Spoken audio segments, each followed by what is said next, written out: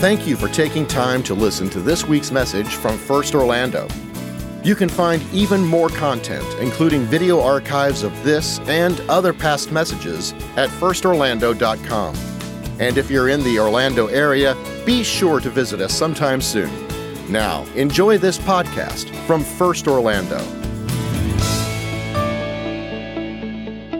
We're in a series where we're examining the Christmas narrative, like the Nativity and all of that, through the lens of 1 Corinthians 13. You might be familiar with 1 Corinthians 13. It's often called the love chapter. It's where the Apostle Paul kind of described what it means to love. It's a beautiful chapter if you've not heard it or familiar with it. But we're going to unpack that a section at a time, going through the book of 1 Corinthians chapter 13, and as it relates to the Nativity, or to the birth of Jesus.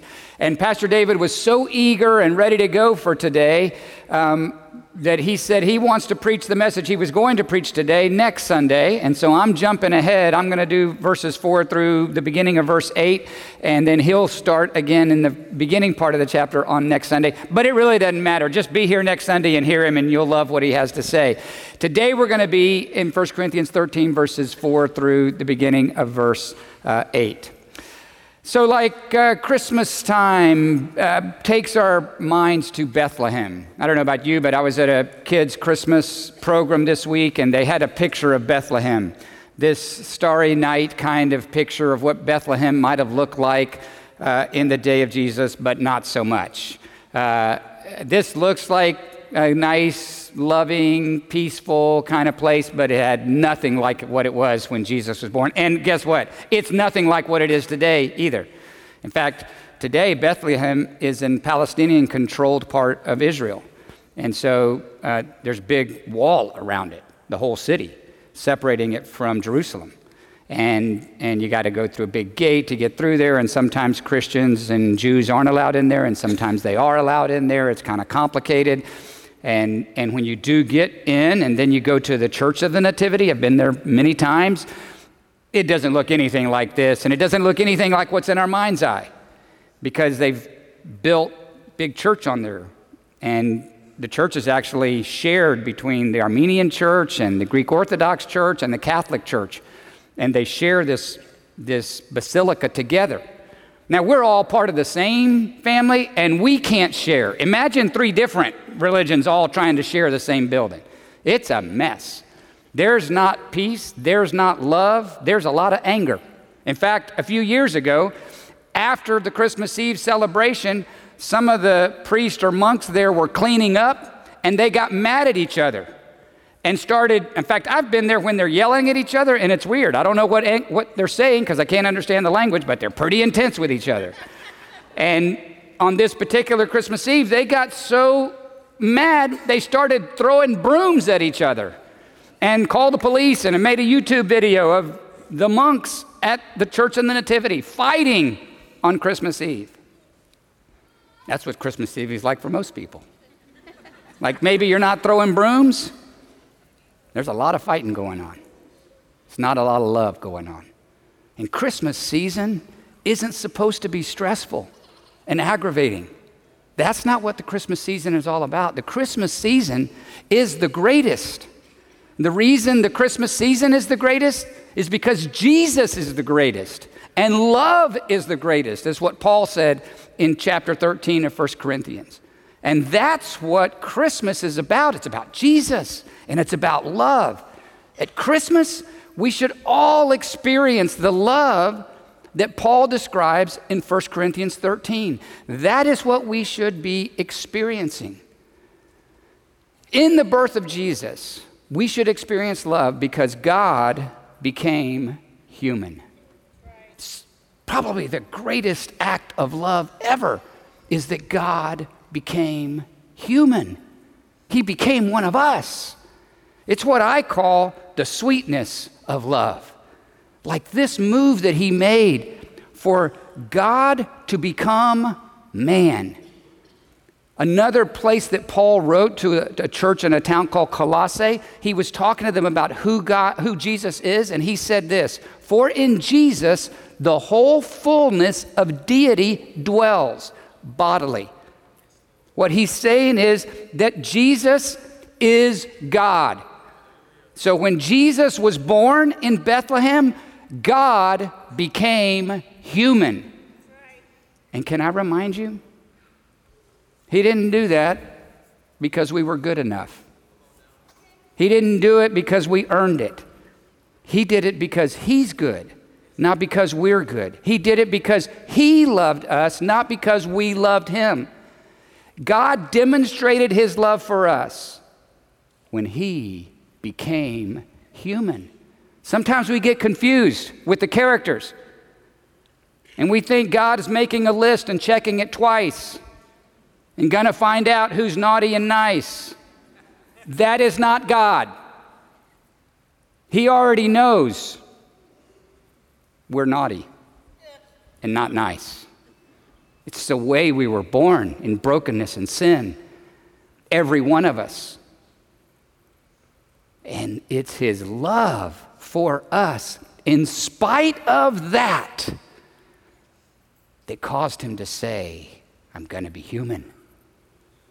John 3:16, probably the most famous verse ever, arguably. It tells us what God's motivation was. It says this, for God so loved the world that he gave his only son. I think sometimes we think God became human because he was frustrated with us, because he's impatient with us. I could understand God getting impatient and frustrated with me. I know me. But that's not why he became human. God loved us. He wasn't motivated by frustration or impatience, or he wasn't trying to prove himself. He wasn't trying to show his power. He wasn't trying to prove he's right or make a point. None of that. He was trying to show how much he loved us. He became human, and it's what motivated God to become human. Let's look at the act of God becoming human through the lens of 1 Corinthians chapter 13, verses 4 through the beginning of verse 8. And here's what it would be. This is God. God is patient and kind. Love does not envy or boast. That's God's kind of love. It's not arrogant or rude. It doesn't insist on its own way. It's not irritable or resentful. Our God is not irritable or resentful. His love does not rejoice at wrongdoing, but rejoices with the truth. Love bears all things, believes all things, hopes all things, endures all things, and love never ends. That's the love that God has for us, and that's why he became human, because of this.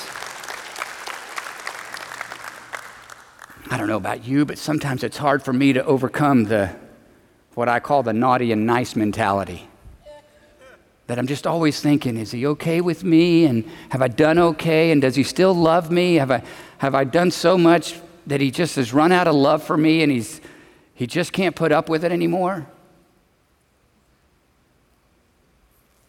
I don't know. Maybe today you're what I call kicking the tires. You're new, haven't been here long, or you're asking questions about God. By the way, if you are asking and searching, you've come to the right place. It's a safe place to come and inquire and ask. Maybe you're one of the explorers here today, or maybe you're watching today. You're just asking questions and exploring. And I know sometimes if you're in that category, you can kind of convince yourself that there's no way God could love me. God doesn't know my past. You don't know what I've done. You don't know where I've been. You don't know how dirty on the inside, how hateful I've been or mean I've been or whatever it is. You don't know the grudges I'm holding.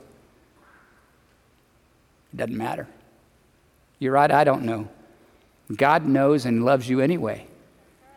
A few weeks ago, I had coffee with somebody that's come new to our church. He's probably been here 2 or 3 months, and I met him one Sunday, and we met over at the cafe and having coffee and just said, hey, so tell me a little bit about yourself and your history and journey. And he began to do that. And at some point in the conversation, I just said, so tell me about your your spiritual life, like your journey with God. Where are you in your journey with God? And when I asked that question, he just got emotional. He put his head down and he started crying.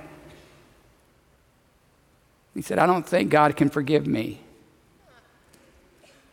He told me a story about being in the military. He didn't give me any details, but he said, I've said and done things that I don't think God can ever forgive. I said, you have no idea, man. It doesn't matter. God's love is so great, you can't outdo God's love. His love is so deep, you can't go deep enough. His love is so wide, you can't get outside of it. God loves you with an everlasting love, and he proved it when he became a man. God loves you. Don't you ever forget it. If you are searching and asking, I just want to assure you, God loves you. It's his love that draws you. And today, his love is drawing you. And sometimes for us, I've been a follower of Jesus for a long time. And sometimes for those of us that have been following Jesus for a long time, the danger isn't that we'll think God can't love us. But the danger is that sometimes we begin to think that God should love us. We've forgotten a little bit about where we came from. We've forgotten who we were. As followers of Jesus, we should never forget who we were before Jesus. And we did not deserve, God didn't love us because we were good enough. He loved us, let me remind you, because he's good, not because we're good. His love is everlasting. Let me remind you like I remind myself who we were. In Titus, which was a letter that Paul wrote to a fellow pastor, he says this, for we ourselves, this is the Apostle Paul talking about himself and a fellow pastor and you and me. Here's what he says, for we ourselves were once foolish, disobedient, led astray, slaves to various passions and pleasures, passing our days in malice and envy, hated by others and hating one another. Sounds like us, doesn't it? And then, but when the goodness and loving kindness of God our Savior appeared, he saved us not because of works done by us, but because of his great love for us. So today, if you're new, don't think God can't forgive you. Don't think God's love is not rich enough and deep enough and wide enough for you. It is. And if you're a long-timer like me, let's make sure we're not thinking that God loves us because we're good enough. We once were something else. And God, in his mercy and magnificent love for us, he became human. And no matter what we are, no matter what we were, we can never outrun his love for us. Romans 8 says it this way, for I'm sure that neither death, nor life, nor angels, nor rulers, nor things present, nor things to come, nor powers, nor height, nor depth, nor anything else in creation will be able to separate us from the love of God, which is in Christ Jesus our Lord. Nothing can separate us from the love of God. God became human, and it demonstrated 1 Corinthians love for us. It's kind of cheesy, I know, but it's cheesy until you become a granddad. I have 8 grandkids, and I love getting in front of my grandkids. Face to face, look me in the eye. Do you know how much Daddy D loves you? And they do know the answer, but they play along with me. How much, Daddy D? I love you here, from here to the moon and back. That's how far. That's how much. It's something they can't even imagine, like all the way to the moon and back. That's how much Daddy D loves you. And today, some of you are asking God, how much do you love me? And it's even more than that. Your Heavenly Father loves you so much that he became human for us, for you, so you could experience his love. But it's not only that God became human, it's also that love became human. You see, when Jesus became human, it was love becoming human. Let me remind you, 1 John 4:8 says this: anyone who does not love God does not know God, because God is love. So God became a man, and God is love, so love became a man. When love became a man, that was Jesus teaching us, showing us what it's like to love. What does it look like when love is alive? When he's walking and breathing and talking. And Jesus showed us how to love. Like, how can we love? And here is the way that I want us to see this passage. It's the same passage, 1 Corinthians 13. But Jesus, because Jesus is love, is in the passage. And I'm going to read it for us. Here's what it is. Jesus is patient and kind. Wow. Jesus does not envy or boast. He is not arrogant or rude. Jesus doesn't insist on his own way. He is not irritable or resentful. He does not rejoice at wrongdoing, but rejoices with the truth. Jesus bears all things, believes all things, hopes all things, endures all things. Jesus never ends. You want to know who Jesus is? This is who Jesus is. This is what it's like. And Jesus lived this in a way that we could experience it. We could actually see it. You know, Jesus showed us how to love in various ways. One way was in the way that he left heaven. The way that Jesus stepped from heaven into our world, he demonstrated love. Like in the passage there, it says, love doesn't seek its own way.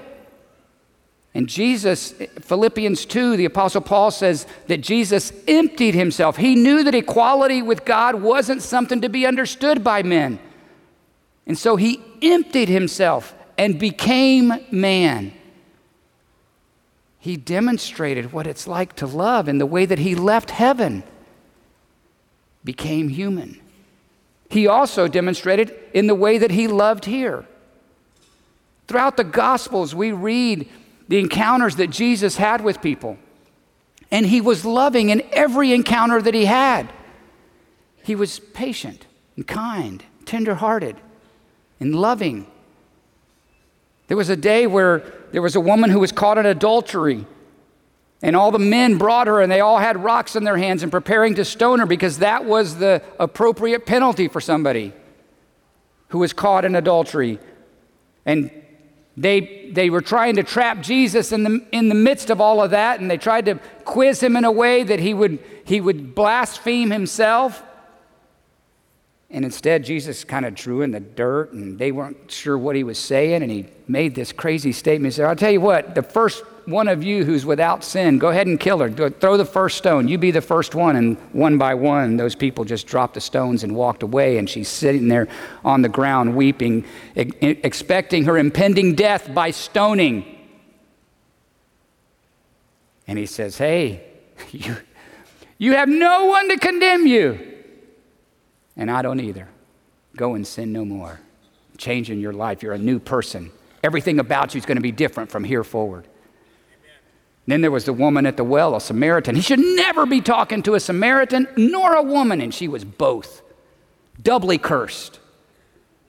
And she comes to get water, and he captures her attention and begins a conversation. And he begins to tell her things about her own life that she hadn't told him already. Like, how do you know this? And we don't know all the conversation, but we know that within the conversation, he said things that revealed to her who he was.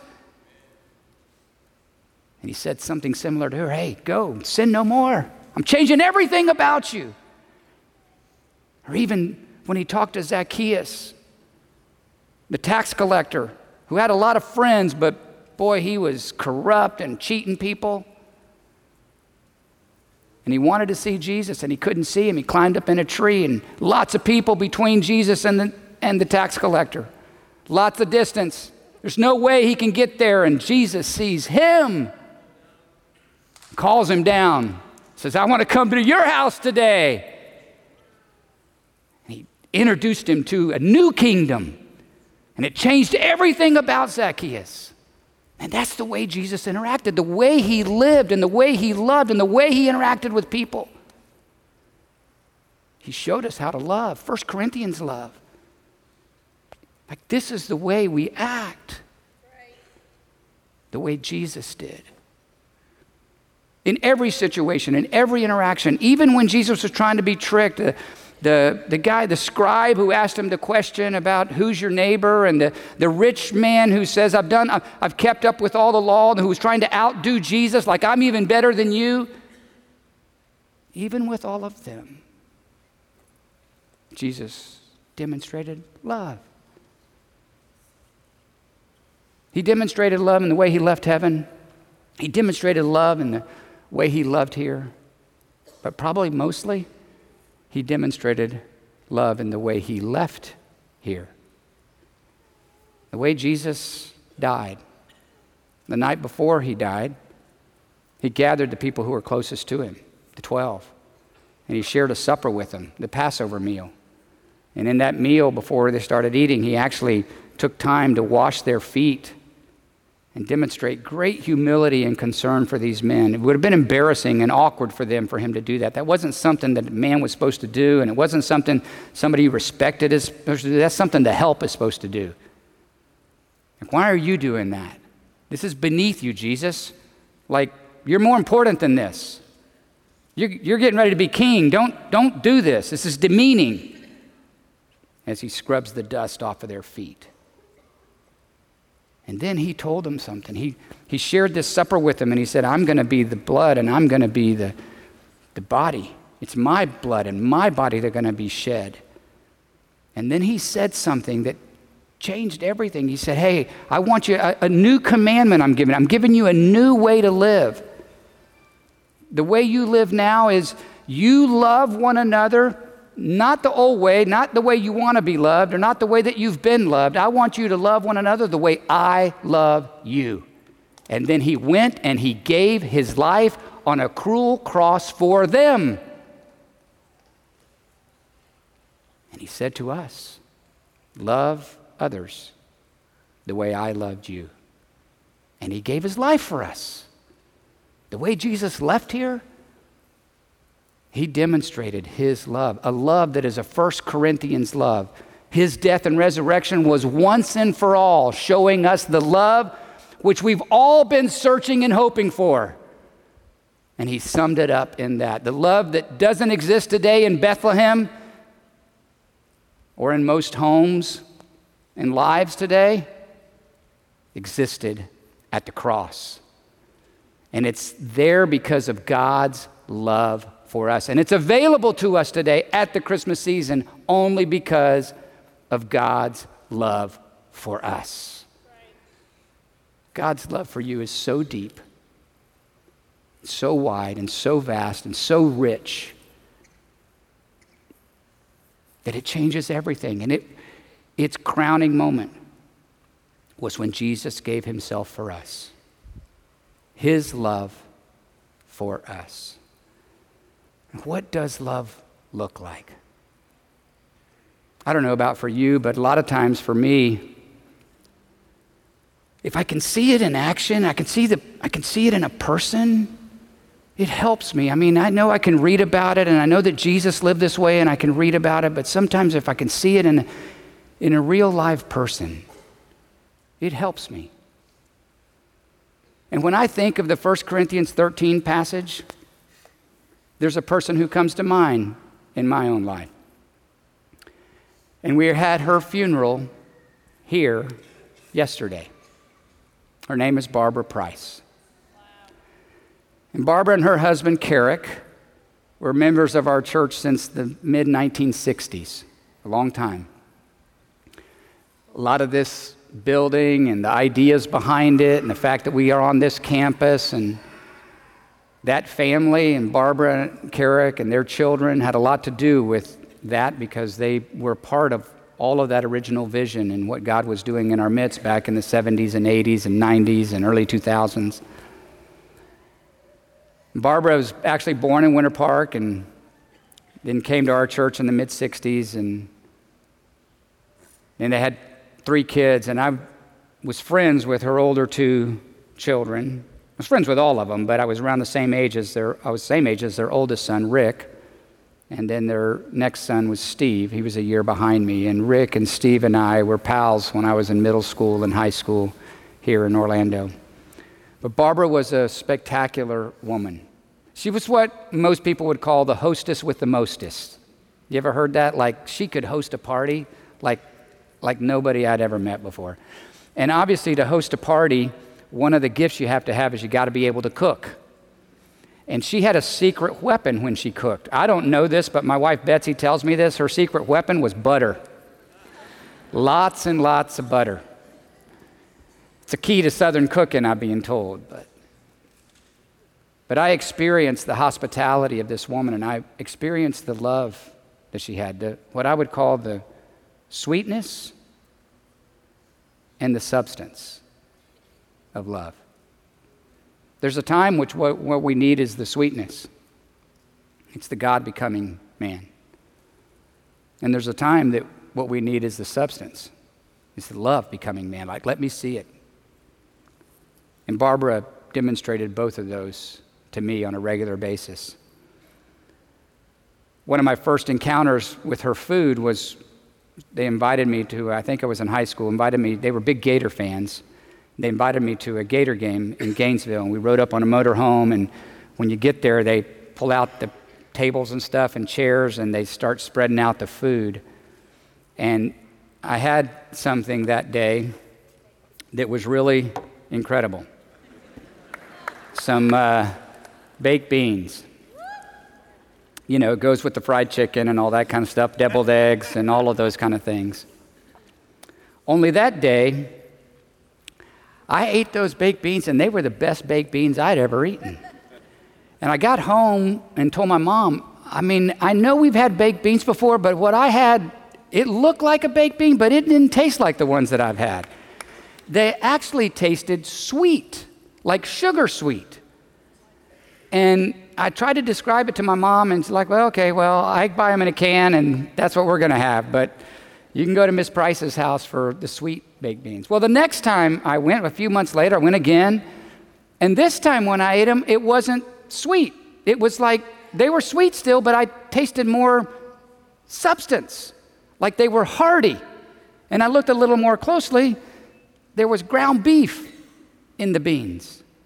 And I learned that the beans that Barbara made, they had lots of brown sugar and lots of ground beef.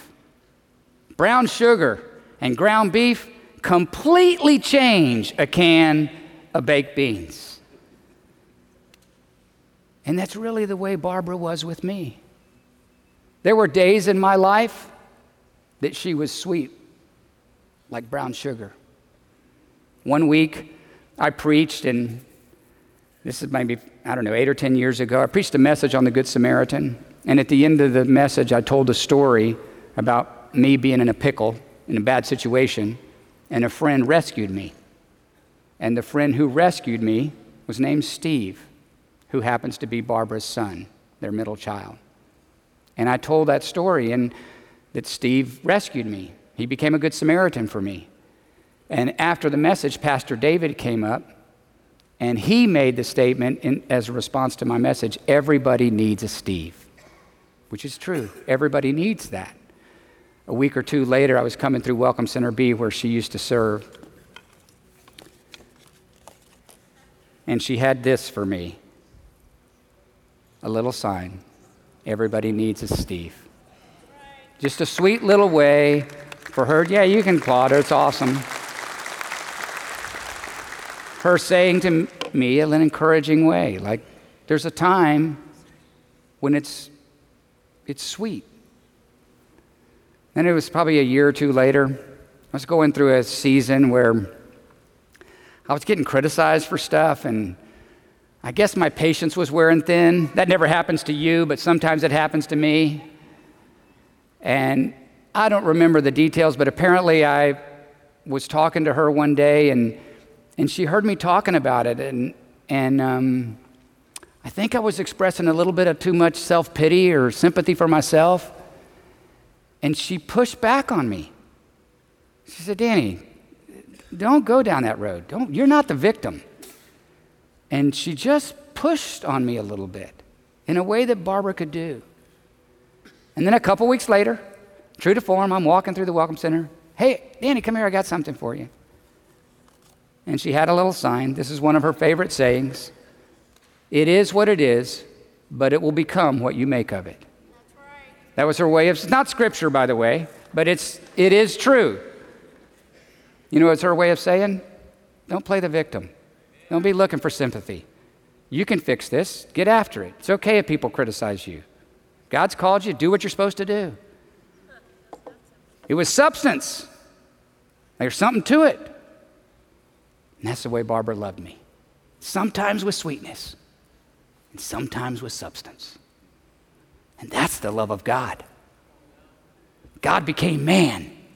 Sweetness. Woo, that's amazing. The love of God is so rich for us. And love became a man. And when love became a man, he showed us how to love. Love one another the way I have loved you. And today, some of you, Christmas for you is just a can of baked beans. Because you've not experienced the love of God that is both sweet and substantial. And I want to invite you today. It doesn't take much.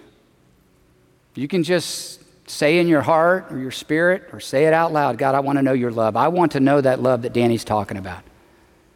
And that can begin your spiritual journey. You can go to the lobbies. Anybody with a name tag and a smile on their face, they'll be happy to talk to you about how to experience the sweet and substantial love of God. Everyone can experience that at Christmas. We don't have to experience a Bethlehem where they're throwing brooms at each other. We can experience the full and complete love of God. I want us all to receive the love of God, and if we have, then to show the love of God wherever we go. I thought one of the ways we might end today is for us to put ourselves in 1 Corinthians chapter 13. And for us to own it and say, we're going to be this. And so I'm going to just invite us as a part of our benediction for us to recite this. And I'm going to invite you to stand, and we're going to put ourselves in 1 Corinthians. You can stand with me. And whenever we do something like this, I'm going to invite you to recite this with me, read it off the screen out loud with me, but I'm not asking anybody to say something that's not true, and this is kind of aspirational. It's who we want to be. None of us are perfect. None of us have arrived yet, but this is aspirational, what we want for ourselves. But if you're not comfortable saying it, don't feel pressure or awkwardness about it, but I think it's aspirational for us to want to be. This is what it means to be like Jesus. To love like Jesus is to be this. And if you're willing, just recite it with me, and then I'll have a closing prayer. Let's do this together. Read along out loud with me. I am patient and kind. I do not envy or boast. I am not arrogant or rude. I do not insist on my own way. I am not irritable or resentful. I do not rejoice at wrongdoing, but rejoice with the truth. I bear all things, believe all things, hope all things, endure all things. My love never ends. God, I pray today that would be true in us, that we would love like Jesus loves. Thank you for this beautiful passage, and thank you for Bethlehem and the birth of Jesus, our Savior, and his death and resurrection on our behalf. We receive that today as your demonstration of love for us. And today we take that love to distribute it to those we know and where we live, work, and play. Help us to represent it in a way worthy of you. And thank you for Jesus. We pray all of this in his name. Amen. God bless you. We'll see you back next Sunday. Have a great week. Merry Christmas. Thanks again for listening to the First Orlando podcast. For more information like our service times, location, and other contact information, be sure to visit us online at firstorlando.com. Have a great week.